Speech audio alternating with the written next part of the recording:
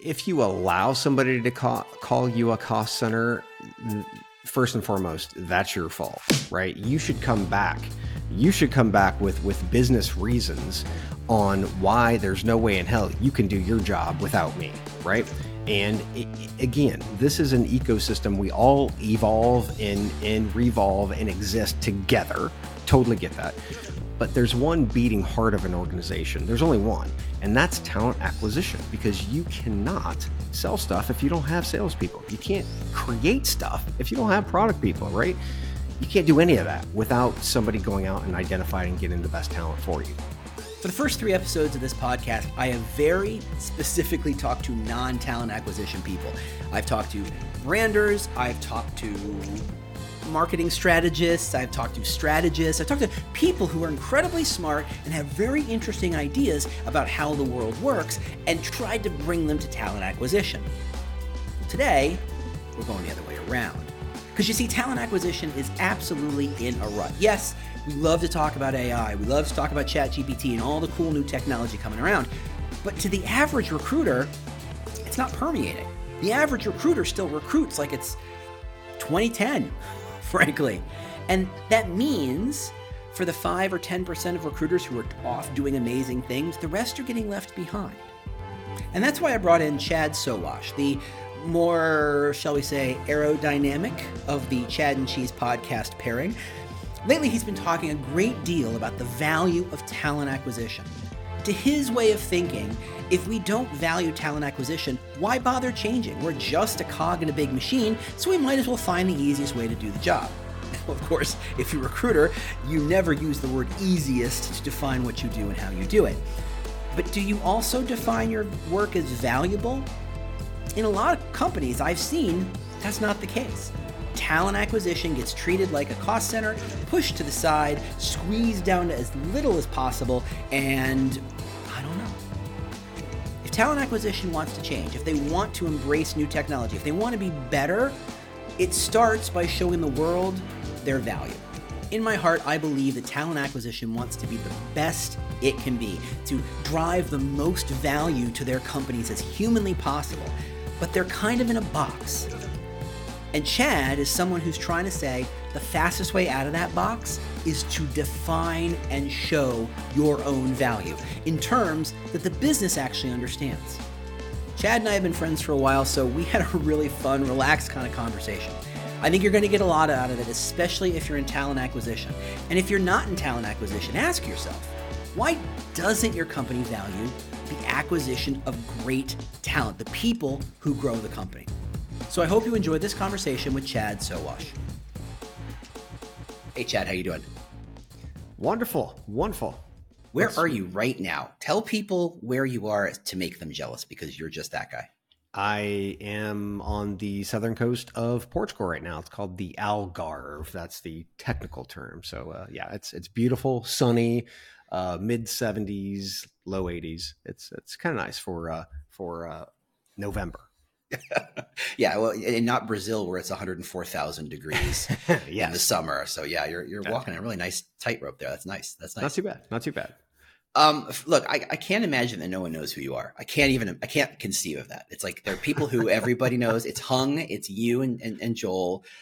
There's a couple other people you're just like, of course, everybody knows these people. But for those who don't know you because of your podcasts and newsletters and all the work you're doing, I think might be interesting is they don't know your background. They don't know where you came from and what was the kind of the through line of how you got from, let's call you barely functioning adult walking out of high school, college time. You know, what are you going to do with your life too? How did you get to Portugal, right? How did you get, spending the winter in Portugal guy? What's your path? It's a total fluke. Yeah, it's an interesting. It really is an interesting journey because right out of high school, I knew that I did not want to stay in Mansfield, Ohio, any longer. And literally, like 6 days after I graduated high school, I was in basic training in the U.S. Army. Wow.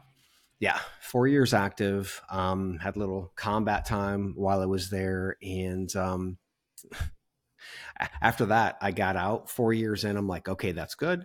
Um, got some college money, all that fun stuff. I went into the reserves because I did like the structure. I did like the military in itself.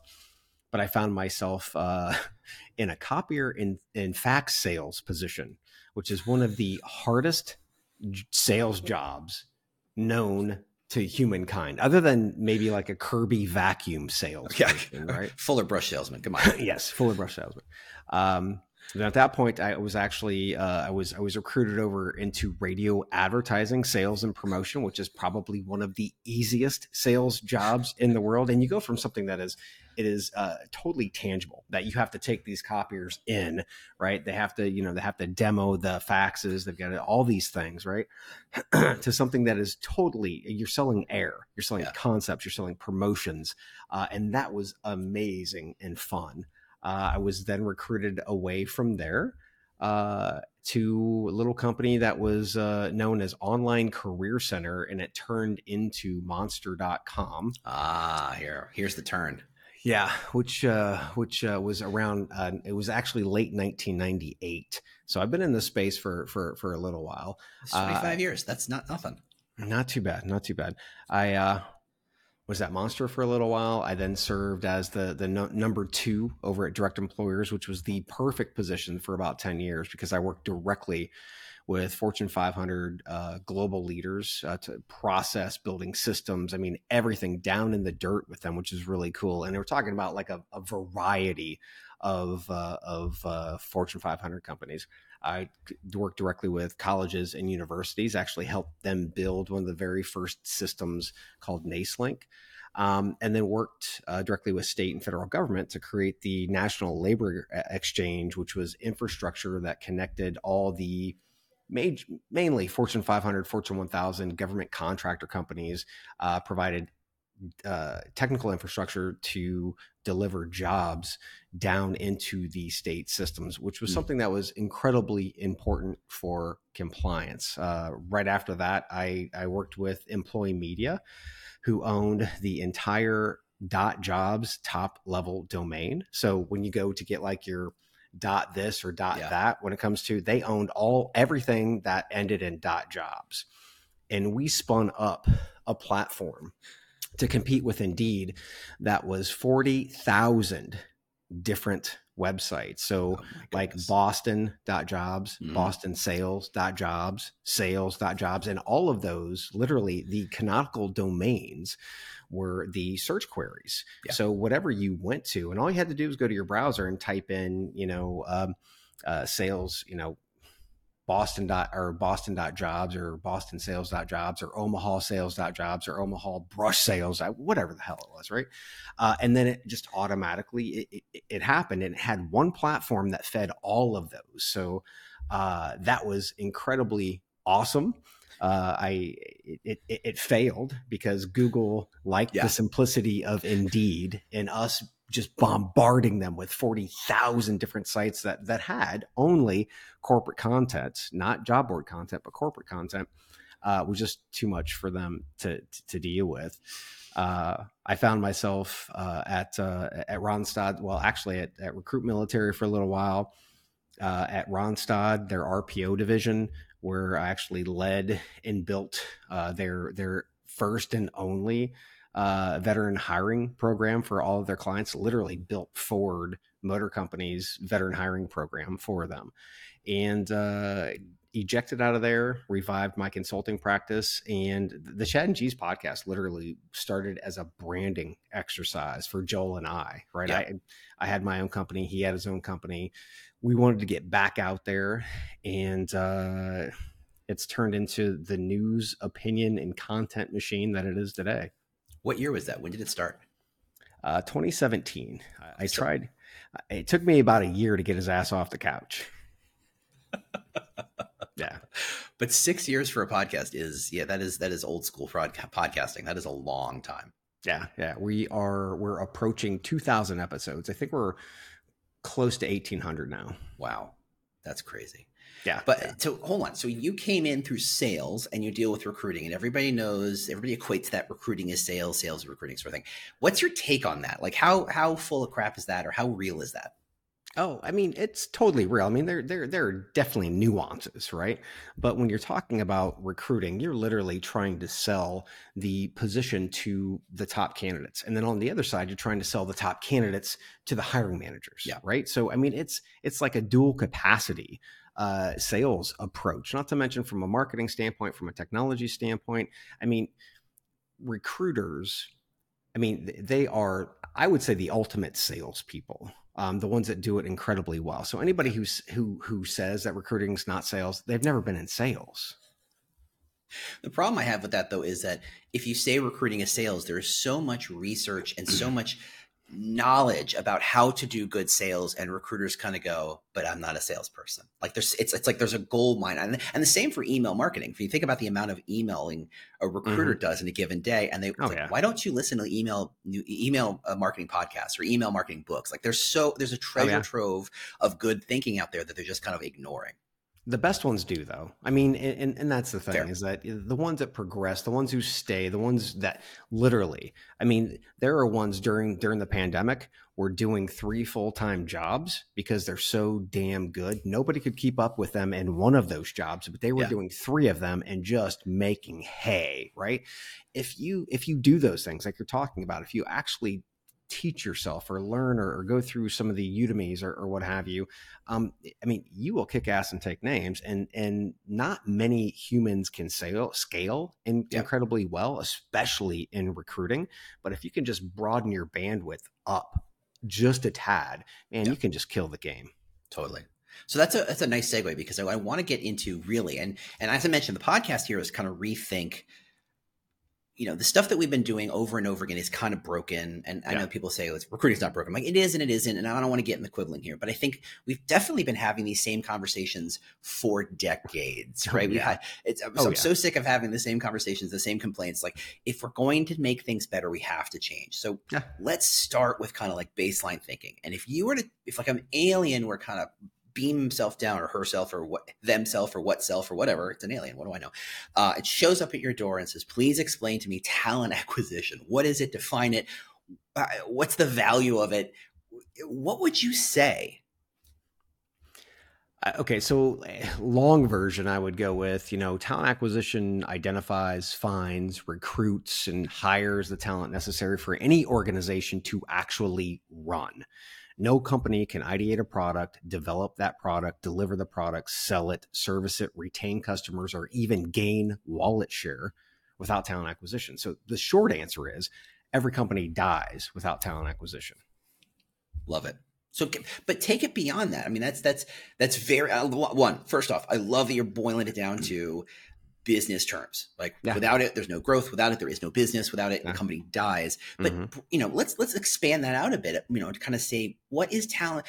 Do you have like a scope of talent acquisition? Like, where does talent acquisition start and end? How do is it in a box? Talk me through your thinking there. So I think we need to rethink how we're actually creating narratives and how we're thinking about what we do on a daily basis. We need to be more strategic. We also need to think a more business minded, right? We have to have business answers instead of coming up with our own metrics, right? Like Yeah. time to hire, nobody gives a shit, right? Cost per hire, nobody gives a shit, right? Those are your metrics, your analytics that they're important to you, but the C-suite doesn't give a shit. The CRO doesn't give a shit. CMO, they don't care, right? We have to be able to take those metrics further down the line to be able to show how 30 days versus 60 days getting a vital position filled, what that actually costs the organization. If it's 60 days, what does it cost? What that open position costs the organization something. What is it? The problem is we don't go business line by business line in understanding how we impact and how the talent actually impacts the bottom line, whether it's product, again, whether it's sales, service. I mean, if it's a vital role, there will be a correlation to the bottom line, period. Mm-hmm. And that I would want to take it another step. It's not just empty or not. It's about, look, there's certain roles where just empty or not is enough, but there's certain roles that are company changing. If you have someone of quality, you grow the companies. You have opportunities, you have options, you have channel selection choices, you've got business selection choices that you simply didn't have if you just filled the role. And we don't even talk about that at all. Well, yeah, and I mean, we also have to understand we're in a space where speed kills, right? It either kills us or it kills our competitors. We either get to that talent in a very quick manner without throwing them into a black hole or what have you. And this might not have been the first time we touched that candidate, right? We could have had a bad touch years ago where they came through the process and they were totally ghosted, right? So we have to think more long term about how we are impacting all of these individuals and getting to the best talent the fastest, and also being incredibly fluid. Something that really bothers me is that, we try to come in with this box method. Here's the box and you're done, right? You're never done. The landscape, the terrain, everything is constantly changing. And if we don't continuously assess what's going on, not just in our own house, but going out and talking to the CROs and the CMOs and the CFOs and so on and so forth, and understanding what's happening in their landscape, then we are going to continue to fight fires like we do today. And that's a problem. Quick question. If you could increase the offer acceptance rate by 20%, what would that be worth? Or maybe get 10% more prospects responding to your recruiters, what would that be worth? Or lowering your ad spend and your agency spend by 15, 20%, what would that be worth? I'm going to bet it's worth a lot more than $1,500 a month. And that's how much it costs to build an employer brand, especially when you treat it as a subscription or employer brand as a service. If you want to learn more about how you can make these kinds of impacts almost immediately, check out employerbrandlabs.com. That's employerbrandlabs.com. All right, let's get back to the podcast. So that's a really interesting point that you bring up, that there is this box and recruiters are expected to exist in it. They are handed a base level set of tools, a tech stack, a process. They exist within the larger hiring system that HRBPs, Comp and Ben, executives, all these other pieces have already defined for them. And they've got this little space and they're expected to do as they're told. They're expected to send these mail. We're a company that sources out, or we're a company that waits for the end to apply. There's always this kind of dogma or philosophy implied. And it feels like we're hiring recruiters who, let's be fair, are not exactly cheap in any way, shape, or form, thank goodness. Yeah. But we're handcuffing them the second they get in the door. And we're saying, do not think, do not try, just answer these questions. Just do as you're told. Just color inside the lines. Where is that? Do you have any sense of where does that thinking come from? Well, it's top down. It's all top down, right? And it's a very rigid thought process. And again, it's one of the reasons why many talent acquisition leaders are fighting fires today, because they are trying to work within a box, and the world doesn't fit within a box, kids. It's constantly changing. It's not a box. It's a sphere. It's a this, it's a that. Who the hell knows, right? But it's something entirely different than what you started off with.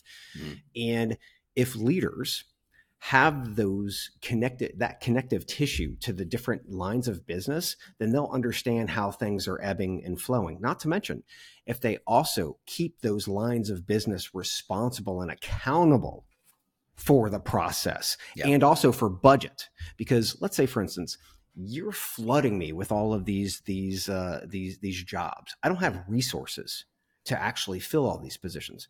Which ones are vital? Well, wait a minute. What do you mean which ones are vital? Which ones are vital? Because those are the ones that we're starting with, number one. Number two, I can only do the top 5 unless you give me X amount of budget. Then I can expand my resources. I can also take a look at new technologies to be able to fit what your business solution is needing, right? That's the thing. We need to be more flexible in dealing directly with the lines of business. And we're not. We just sit and wait for them to send us something. It's like, oh, what rec is coming in today? What rec is coming in today? And we need to be more proactive, and we need to have that connective tissue to the business. Is that sense of being, one, connected to the business, two, challenging the business on what expectations are? Is that what you mean by strategic? Because I feel like that's a word that we throw around all day long. And frankly, most people don't define it very well. So let's dive into that. I will give you a great example. So Trent Cotton, who's a TA leader in our space, he will literally tell hiring managers, no, that's not a vital position. And a couple of different reasons why. You can't demonstrate to me why it's vital to the organization, number one. Number two, you're not taking enough time. I mean, you have too many roles in, right? And we can only do top 5, and you know that. So since you can't, number one, demonstrate that this is vital to the company, to the organization, and I am a steward of the company, right? And the money that is spent and not spent. I mean, that's one of the things that we have to do. We have to hold all of these lines of business, because if we know the business, and again, this goes back to learning the business, if we know the business and we understand, then we can have these adult conversations. Today, we just sit and wait to get flogged. Yeah. Right? We're in the town square getting flogged because we're not doing our job and understanding the business and having that connective tissue with our peers. Mm-hmm. They're not above us. They're our peers, and the organization doesn't exist without us. And you're getting squeezed from two different sides. On one side, you've got leadership money saying less budget, less budget, less budget. So there's less peanut butter to spread. And then you've got more and more hiring managers saying spread that peanut butter thinner and thinner and thinner. And obviously, the net result is nothing gets done well. Yeah. Well, Jeff Lackey, when he was the VP of talent at CVS, not a small organization, top 5, 90% of his budget came from other lines of business, because he went to them and said, look, here's my little bitty budget. Here's what you're asking me to do. I can't do it. It's not, I can't spread the peanut butter thin enough. And if I do, my people are going to leave because I'm spreading my resources too thin. And then guess what? You're not going to get what you need to get done. So therefore, I need X amount of budget to be able to make this happen. And there is this kind of like, they're your peer and customer at the same time conversation that's happening, which means if you start taking money from them, you better have your shit right and you better perform. Yeah. But honestly, first off, as a sort of tangent, your best customers are your peers. You should treat them as your peers. You should engage with them as peers. You are partners in this solving this problem. Yep. And at the same time, I want to unpack what you just said a little bit to make it more clear. And it's this idea that TA leaders are often said, they're Oliver, please, sir, can I have some more money because I want the money more? And so we could do a whole Dickens play. It's okay. Whatever. So they're asking for more, but they're just asking for more. They're not giving a good reason, compelling reason why. And I think we're missing that piece of the reason you should be asking for more is because it leads to better business outcomes, not team outcomes, not TA outcomes, not recruiting outcomes, not HR outcomes, but to better business outcomes. And the more we tie to that, the more TA is seen as not just this cost center, and there's a buzzword I knew we'd get to eventually, right? We couldn't have missed that one. But the more they say that, the more they're treated as a cost center. And the more you're a cost center, the more you're a thing you squeeze to it's as small as humanly possible. If you allow somebody to call you a cost center, first and foremost, that's your fault, right? You should come back. You should come back with business reasons on why there's no way in hell you can do your job without me, right? And again, this is an ecosystem. We all evolve and revolve and exist together. Totally get that. But there's one beating heart of an organization. There's only one, and that's talent acquisition, because you cannot sell stuff if you don't have salespeople. You can't create stuff if you don't have product people, right? You can't do any of that without somebody going out and identifying and getting the best talent for you. So we have to stiffen our spine. We have to stop the Oliver bullshit, and we have to actually we have to take those numbers down the line, and we have to learn the business. And we're talking to a CRO. We're like, hey, look, we can actually get sales people in those positions faster, which is going to help you get to goal faster, not to mention achieve prospectively that goal much faster. If we do X, Y, and Z, if we have this kind of budget. I can't do it with this because it's just too thin. So if you take a step back and you look at companies at budgets, honestly, I can't get good solid numbers, but my sense is on average, a company's spending anywhere from 4 to 7% of its operating budget on talent acquisition. The ATS, the recruiting salaries, the tech stack, the space, all of that stuff. You're talking 4 to 7%, which is not an insignificant sum of what a company spends, right? It is it's a real chunk of change. This is not a rounding error of the money you find under the couch cushions. So how come a business says, yes, we're going to give 7% of our operating income to this organization, but we're not going to let them make decisions? How does that happen? because we're not treating talent acquisition as a business. I mean, as TA professionals, every talent acquisition leader should know which roles, again, are vital to the organization and what those roles actually cost the bottom line on a daily basis. That's powerful. Yet you ask any TA leader today, and they don't have a damn clue. Yeah. That's the problem. If you can say, look, here's a list of my vital roles, that is amazing, right? If you don't have that, go to the lines of business and again, start those conversations. But the thing is, you challenge them. Why are these vital? Why are these vital? And if they are vital, okay, now we need to start looking at what it's going to cost for us to ensure that we get those vital roles filled quicker with better talent, right? That we have better retention and less attrition, because again, that all goes down to the bottom line, whether it's filling the role, but also keeping somebody happy in that role. Yeah. Yeah. So how much of that cost center perspective, being assigned and labeled a cost center, comes from having to live inside another cost center, i.e. HR, right? Would it be different if TA was kind of floating loose and relative to the business or connected to the business or some other team? And and as an employer brander, I hate the game of where should the employer brand live? It's a parlor trick. It's a game. It's a thing we play when we're bored. But is there any thought of, because HR is a cost center and because HR is a structure that is designed to eliminate risk wherever possible, putting a business unit inside a risk removal unit is a recipe for disaster?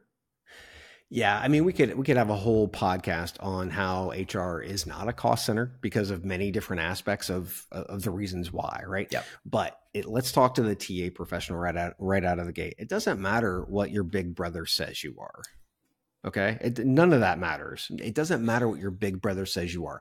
You have to have a stiff enough spine to go to the CHRO, demonstrate what is happening because you're having conversations with the lines of business, right? And you have to teach them. This is an education process, right? This is a relationship that you have to build to ensure that not only you get what you want, but if you get what you want, then they should be getting what they want. Right. And I know this sounds like a utopia, but it is a hell of a lot more utopian than what we're doing today. And I think we can't let go of the idea that it sounds like we're telling TA leaders, go do this thing, as if they're the only part in this player, the only player in this dance, right? I've seen it happen where when TA leaders step up and say, look, this is what we need, and they get it from the business treats them better. The business respects them. The business opens the door a bit more. The business includes them in conversations. And if you want to achieve better outcomes, not just for the company, but for yourself, to be seen as a true leader, that is the doorway through, is to make those hiring managers understand that you are a business person first and foremost. Oh, yeah. Well, it's really interesting because you go into any new company and it's an entirely different landscape. You've got to figure out what is more important to them. I remember being at Ronsod and you knew you were in a leadership call because they said EBITDA like 27 times within the first 5 minutes. Yeah. Right. I mean, you understood what mattered. So then you could focus on how you could deliver to what their needs were. Right. That's going to be different from company to company. So that's the biggest key. And again, we try to kind of like pull ourselves back, go into the corner, get in the fetal position, put our thumb in our mouth, as opposed to getting up, stiffening our spine and finding out what the hell we can do to help the business. I mean, that's the biggest key. If they see that, and if they see that happening, then of course you're going to be seen as an equal, because without you, they don't exist. Yeah, totally.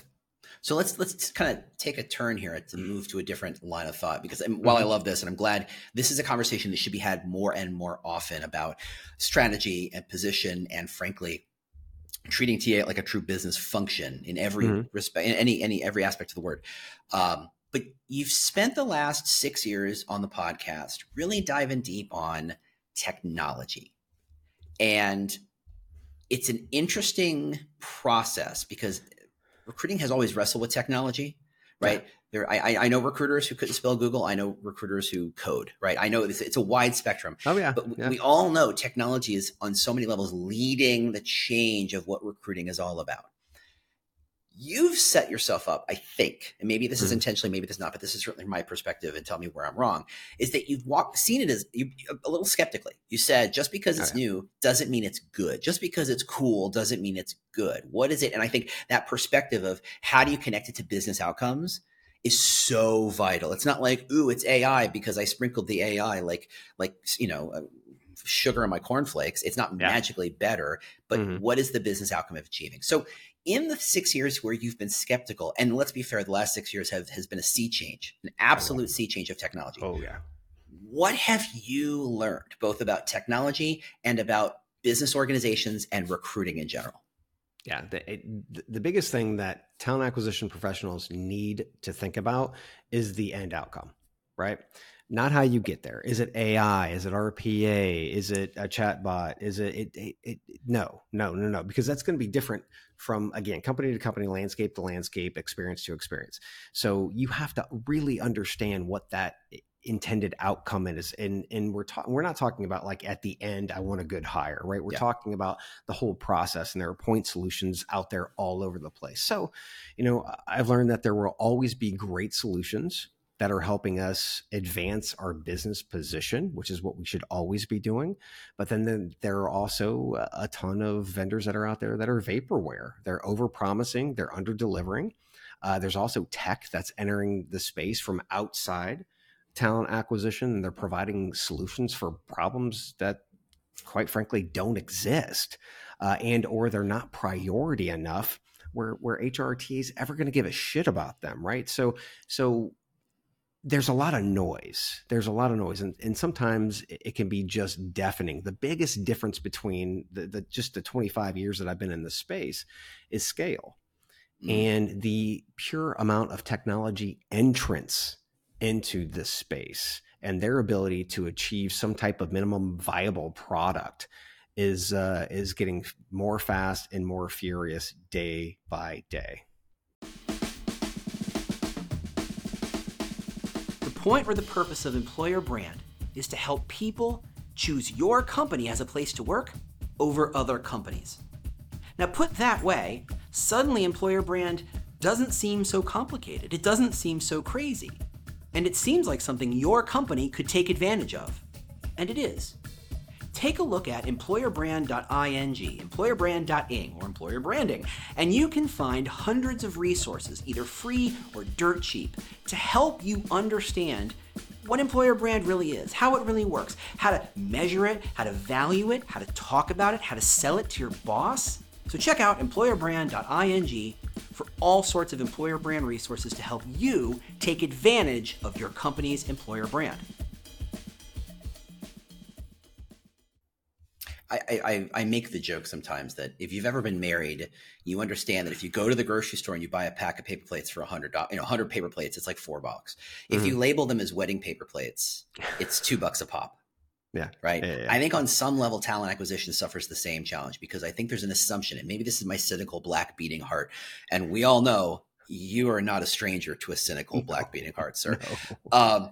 I think there's this cynical sense that tech vendors assume TA leaders couldn't spell HTML with a gun to their head. They have no clue how this technology works. And I'm not saying that's true. I'm saying that's an expectation. And because of that, there's been a lot of misrepresentation. There's been a lot of over-promising. It just magically does this thing. And I think that's where in a lot of ways, talent acquisition has a real challenge of how does it mature enough to actually evaluate technology for their own needs, and not because this is what everybody likes or this is what everybody says is cool.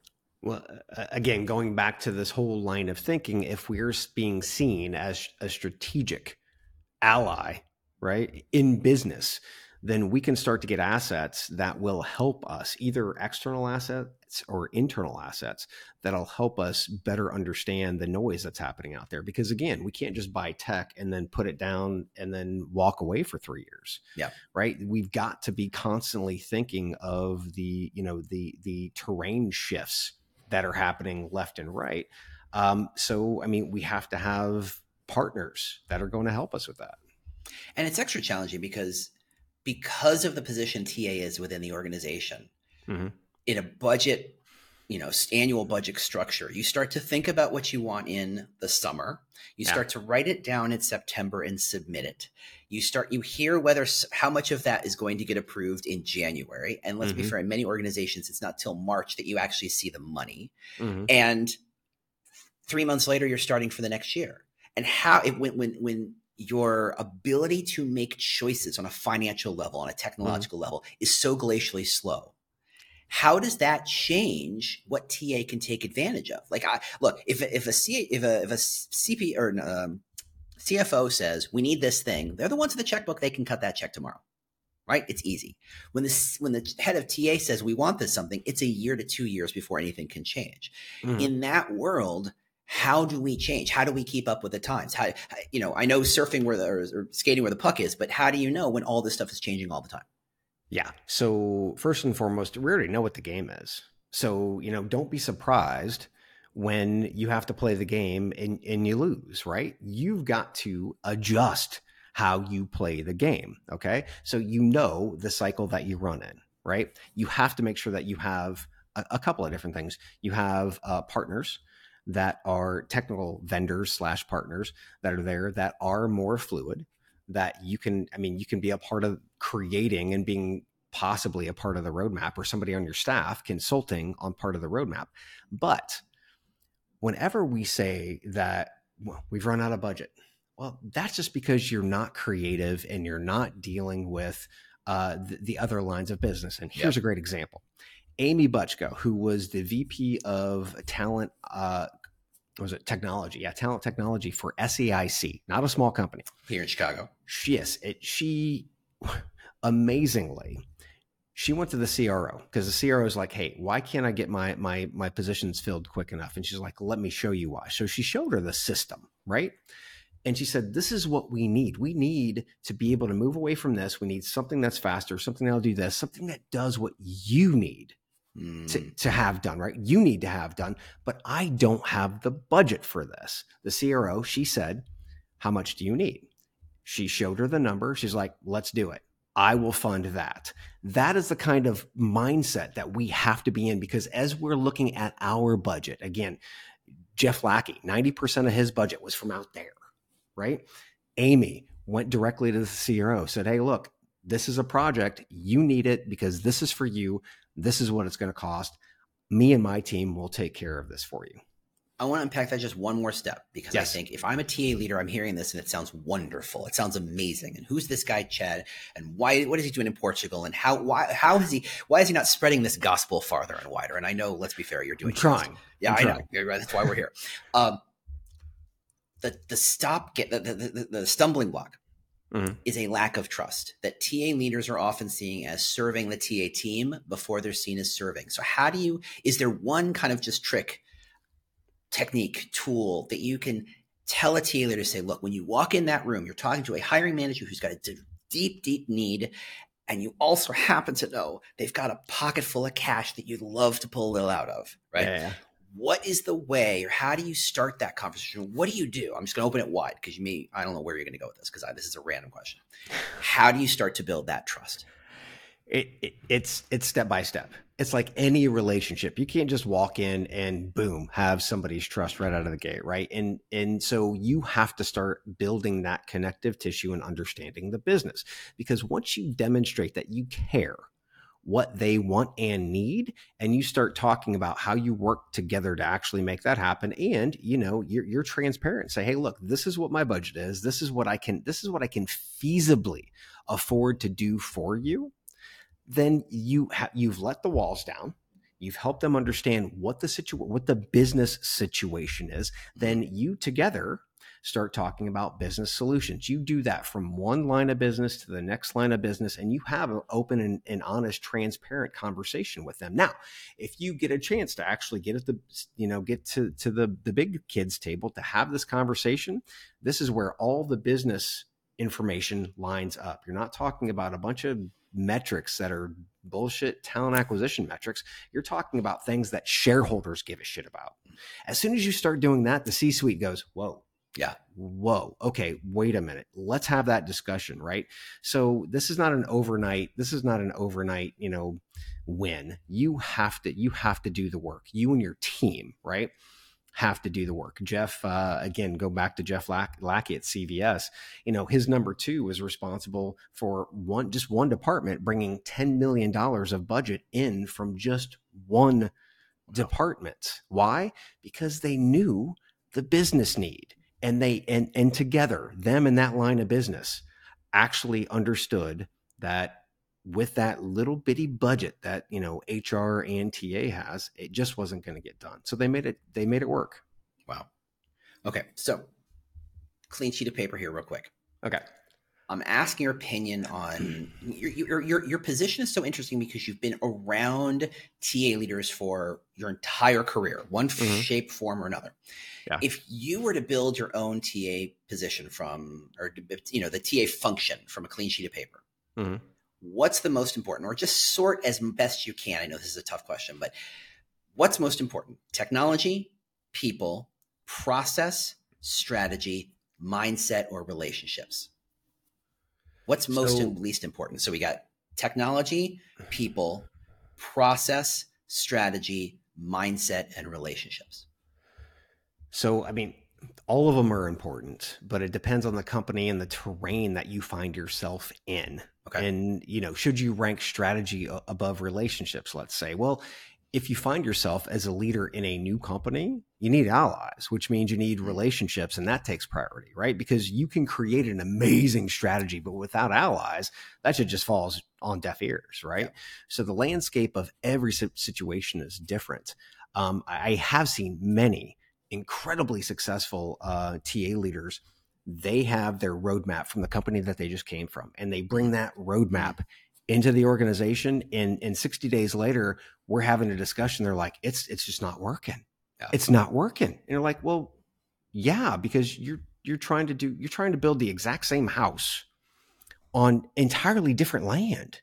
It doesn't work that way, right? So we have to be incredibly smart people, and they pivot and they work differently. That's what we have to do. We have to be more fluid in thinking, what is my situation? How do I prioritize? Then, once again, you're going to have to reprioritize as you get more time in the seat, or you've been in the seat for years, or what have you, or leadership changes. There's all these different changes. You're going to have to reprioritize what's the focus, right? And what stacks up next, because you could go into an organization that has a halfway decent tech stack to some extent, right? And that's okay. And you can allow that to work, right, as you start to build relationships and et cetera, et cetera. So, without answering the question, that's the answer. I know, actually, I think you did answer it. You just don't realize it. I think the mindset of having a fluid approach to looking at your problems, looking at your challenges as they really are, not as you remember them from the last job. Like it's the Super Bowl coach who says, okay, I'm just going to take the same plan and take it to this new team. Turns out I don't have nearly as good quarterback. So I don't know, suddenly it all falls apart. Yes, that's right. A sports metaphor here on a recruiting employer brand podcast. Never heard of that. It doesn't happen. So, gosh, mentally, I'm just unpacking it. I think it could go in 14 different directions. I don't want to go too. I don't want to go. Give yourself some time. That's what we do here in Europe. We give each other time. We give each other time. A little glass of Chianti. There we go. Yeah, it's about that time. Yeah. So do you think most TA leaders come at it from this is how I was taught it, or this is what worked the last company and just going to go with it? Is that a big part of the challenge? And I think that goes, if that's true, doesn't that go back to this in the box thinking that there is a way of doing things that as recruiters and leaders, we should be saying, no, there is no right answer. It's whatever we can make work. Well, that's a very human thing. That's a very American thing. This is just go down this road and you'll get to exactly where you need to go.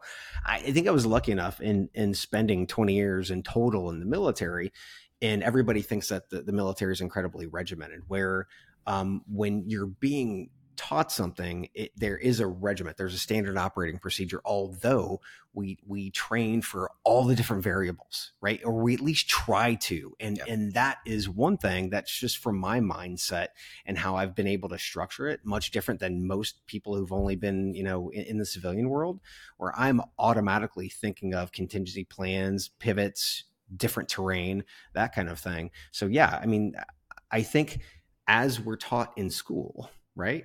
This is 2 + 2 = this, and this is how you get there, and blah blah blah. It's just it's a standardized, structured format because it's easier to teach a large segment of people. But that is not how the world works. Yeah. And I think in a lot of ways we expect our recruiters, because recruiters didn't go to school for this.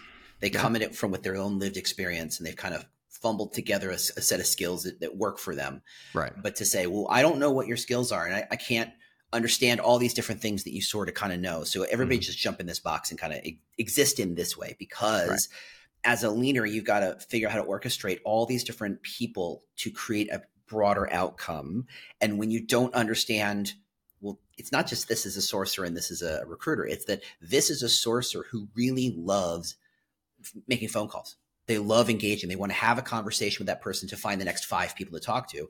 This is a recruiter who wants to email everybody. And if they could never get on a phone call for the rest of their life, they would totally do that. Or they're a content marketer at heart, where they just want to tell stories and be a loudmouth out there to attract people to them.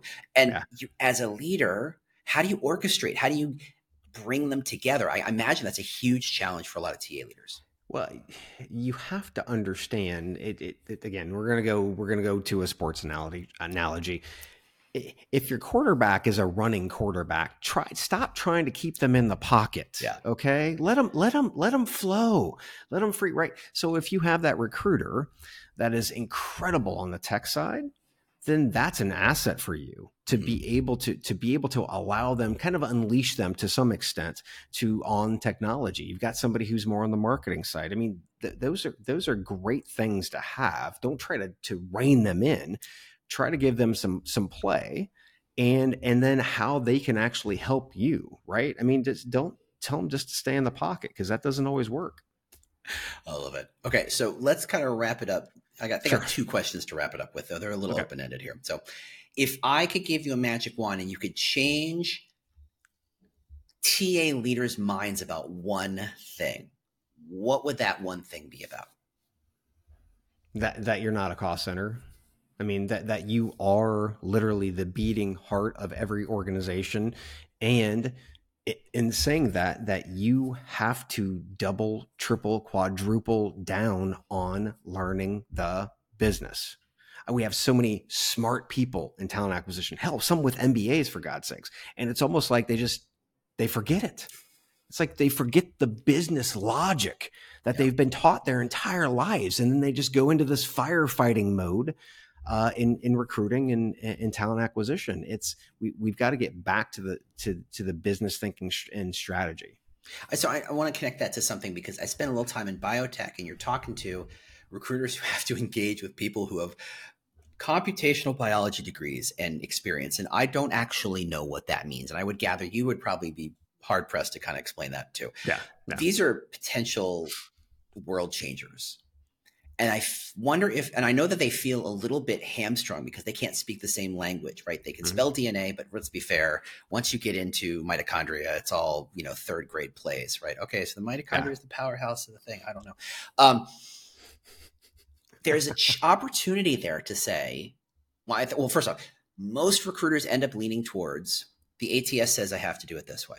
And so therefore I have to do it this way. And you're really kind of, without saying it, but kind of saying it, reject what the ATS is saying and focus more on what is your business needs. And that means learning the business, which can be learning their functional area, but it also can be learning how they look for jobs, learning what they engage with, learning how to get them to build content, to share what they know so that you can share and pass it on. There's so many ways to kind of expand that out. I wonder if the challenge we're going to have is while the phrase a leader must understand their business is a great line, and it's 1,000% true, it can get really hackneyed in a heartbeat. To unpack it, to say, what does it mean to learn the business? What does it mean to say, how do we get more salespeople? If it's CVS trying to fill the business full of people who run cash registers and scan product, yeah, you need $10 million because without that, you're not making any money. Okay, so that's one way of learning the business. But how do you also learn the business? This is how do you manage huge amounts of money for an insurance company because CVS is also Aetna? Like that, those are the challenges we face.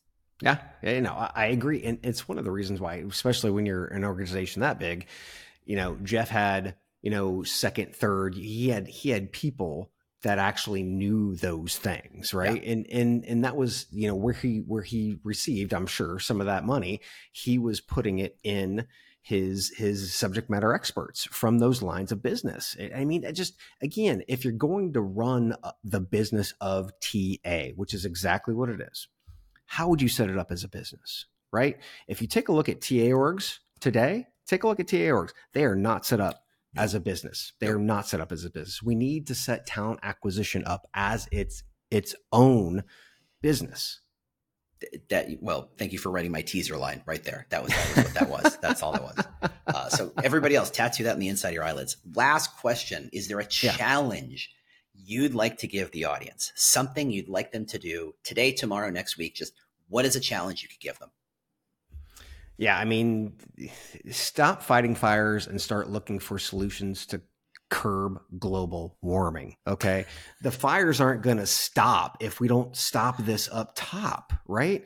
It's a strategic issue. And if we don't understand what is causing global warming and we can't curb it or stop it, then we're going to continue fighting fires and we're just fucked. I mean, we're screwed. We can't get past that. Right. So I challenge you to think on a more strategic level and again, start thinking like a business, because if you don't do it, you're going to continue doing the same thing over and over and over. And unfortunately, you're going to have good days, but you're going to have a lot of bad days. Chad Sowash, ladies and gentlemen. Chad, where can people, I mean, aside from the obvious Chad and Cheese podcast, which let's be fair, again, if you don't know the podcast, or at least not aware of it, you don't have to be the biggest fan in the world, but everybody's got to know it. Where can people find you? What should they be listening to right now? Yeah, you can just go to chadcheese.com and or anywhere you listen to podcasts, YouTube, Spotify, doesn't matter. You can go there. Or I am the only Chad Sowash on LinkedIn, I think, in the world. So nice. You can just go ahead and, it makes it easy. You just go ahead and just look up Chad Sowash, hook up with me, connect with me on LinkedIn. He's a really nice guy, I promise. He even listens and talks to me occasionally. Lies. It's kind of crazy. Shh. I won't tell anybody. Don't worry. I'll be nice about it. Good. Chad, thank you so much for this. It's been a pleasure, and I appreciate it more than you know. Thank you so much. Thank you. I appreciate it, man. All right. Talk to you later. Thanks, everybody.